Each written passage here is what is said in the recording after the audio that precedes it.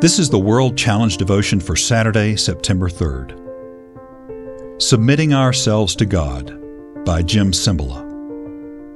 In the days of the early church, some of the Greeks started complaining about how the Jewish believers weren't helping Greek widows the same as their own.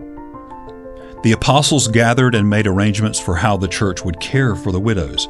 They clearly stated, though, "But we will devote ourselves to prayer and to the ministry of the Word." Acts 6, verses 1 through 4.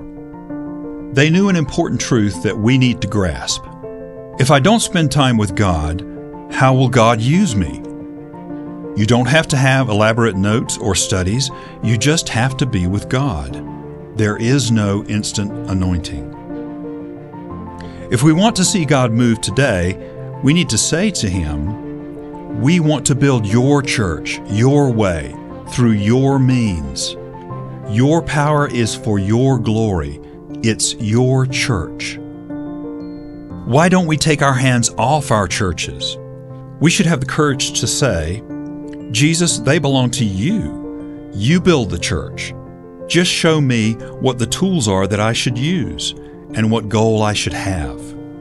Father God, we give you our churches today.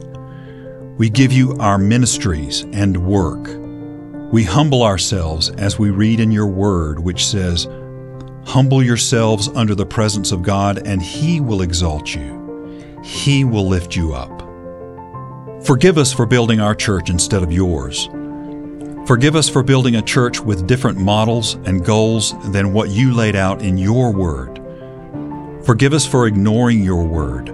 Forgive us for following the spirit of this world rather than the Spirit of Christ.